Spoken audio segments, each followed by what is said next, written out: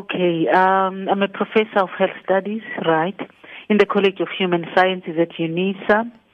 My field of specialization is occupational health and safety, which means I look at the health and safety of people in various workplaces. However, I chose one niche area or one focus area, which was in heavy duty or high risk industries like mining and construction, forestry, police service workers, and the military. However, for the purpose of this interview, I'll focus on the mining industry because the award was based on the work that I did for the mines. And then I understand you improved certain working conditions for women. What sort of things did you improve?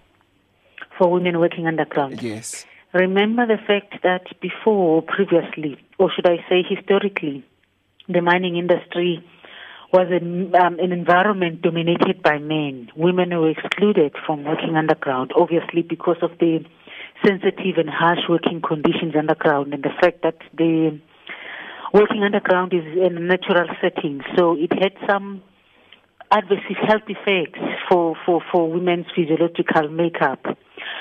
Up until the mining charter was revised, so with the revision of the mining charter, it was mandated that women must not be discriminated from working underground. They need to be incorporated.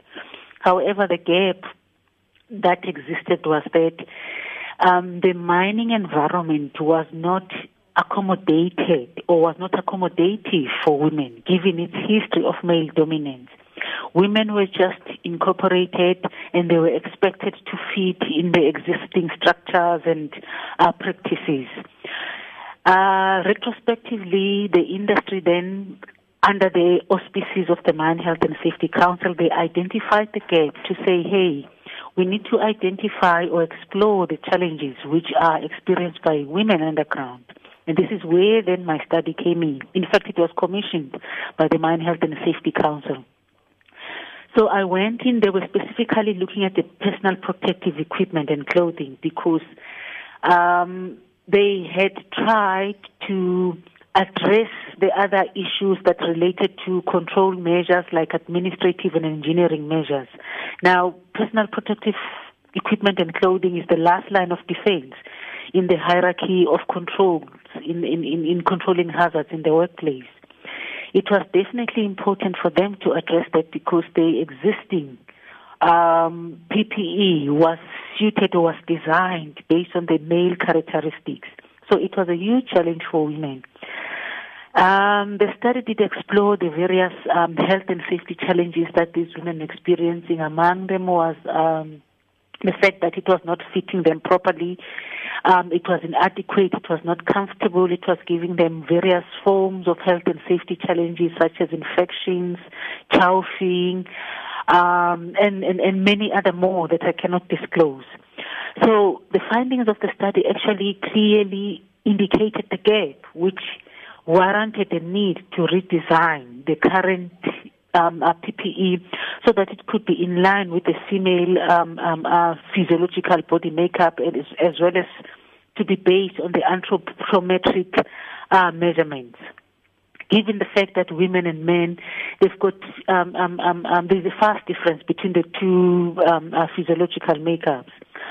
So with this study then, the guidelines, I developed the guidelines in line with the Code of Practice for Women Workwear, which was approved by the SABS, because then this is a workplace, the mining underground, so I had to make sure that the guidelines were in line with the national standards so that they will meet the criteria of being safe, the safety criteria, which was the main issue.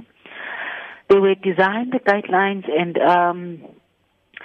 the Mine Health and Safety Council, as the custodian of the study or of the research, then had to submit it to the regulator, which is the Department of Mineral Resources, and based on that, they developed a code of practice, which they used. Firstly, they accepted the guideline as a national standard to say, in all the mining industries, this is the standard that we expect them when they are designing or providing the PPE for women who are working underground. So it was accepted as a national standard, and that's where the impact of my work was highlighted.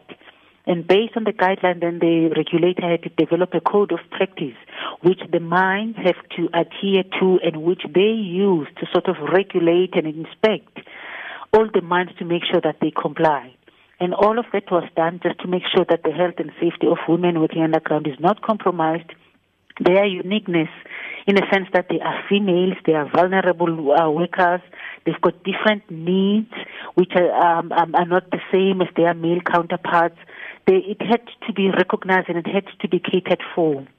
And one other aspect that I identified whilst I was doing the study was the fact that even the ablution facilities underground were not demarcated per gender. Again, it leads to the fact that, it is related or linked to the fact that previously the industry was male-dominated. No women were working underground, so there was no need to actually demarcate the ablution facilities.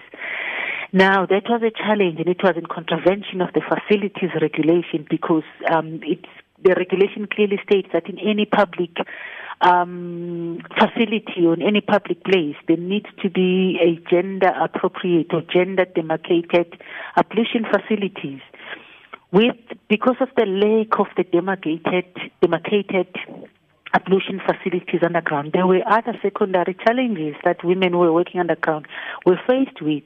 For example, things that related to the invasion of their privacy, things that related to them being harassed or in danger of being attacked, but it was mostly related to privacy because if there is no indication that this is for women only, then male colleagues will also make use of the facility, which then leads to other challenges which are obvious.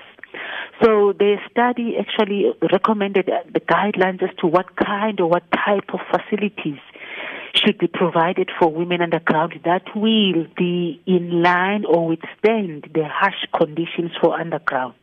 And as a result of that, women were now much more safer to work underground, and their basic need of using or having access to a hygienic or clean ablution facility underground was actually met because they were reporting various measures or various interventions that now they were using to try to cope with the situation of having unhygienic or lack of gender-appropriate facilities underground. For example, they were telling me that we end up not even drinking water because if we drink water, now we will have an age to use an ablution facility. But then that was of a high risk if you understand the nature of the mining environment underground. It is extremely hot. Therefore, you have to continuously take water supplements to avoid the risk of getting dehydrated and getting a heat stroke.